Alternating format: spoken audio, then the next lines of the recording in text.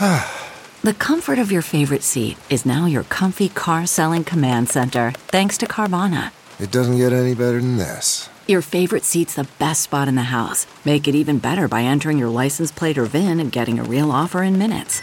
There really is no place like home. And speaking of home, Carvana will pick up your car from yours after you finalize your offer. Visit Carvana.com or download the app and sell your car from your comfy place.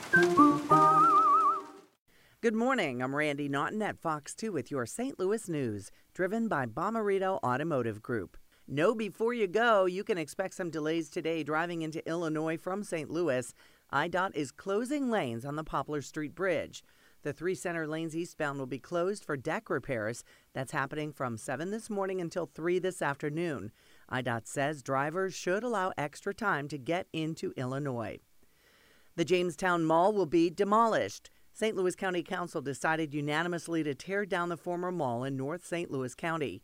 The demolition is expected to cost $6 million. The County Council voted to use the money from the American Rescue Plan Act to pay for it. There is no plan yet for what could be built at that site.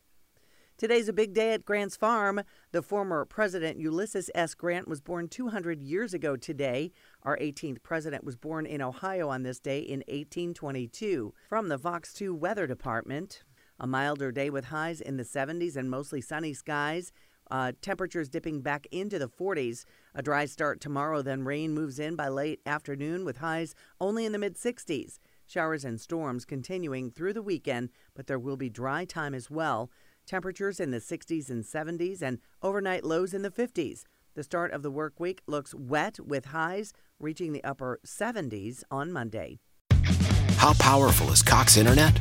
Powerful enough to let your band members in Vegas, Phoenix, and Rhode Island jam like you're all in the same garage.